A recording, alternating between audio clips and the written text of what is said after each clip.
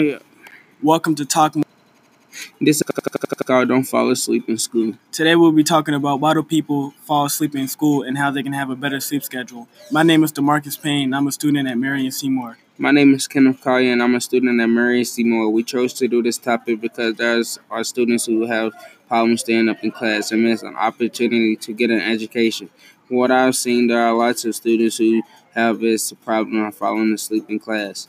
This is important because people could lose lots of education and something should be done to prevent this loss of education of those who fall asleep in class. In my opinion, there is something that can be done for the students who chose to fall asleep. Maybe some suggestions students can take this from, for example, set alone we will take about later in the process. What was a personal experience of you falling asleep in class? Busy nights at work, coming to school the next day tired.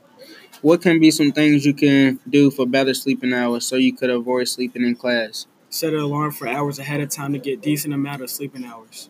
If a personal friend of yours were having problems with sleeping hours at home and slept in class, missing class time, what could you do to help?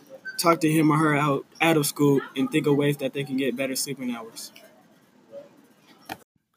Thank you for listening, and I hope that you kids go to sleep early because it will be much better for you and your health. If teens need 8 to 10 hours of sleep to do their best and actually go to sleep around 11 p.m. One way to get more sleep is to start later. Teens' naturally sleep cycle puts them in conflict with school start time. Most high school students need an alarm clock or a parent to wake them up on school days. Sleep is vital to your well-being as important as the air you breathe, the water you drink, and the food you eat. It can even help you to eat better and manage the stress of being a teen. Biologically, sleep patterns shift towards later times for both sleeping and walking during adult scenes, meaning it is natural to not be able to fall asleep before 11 p.m.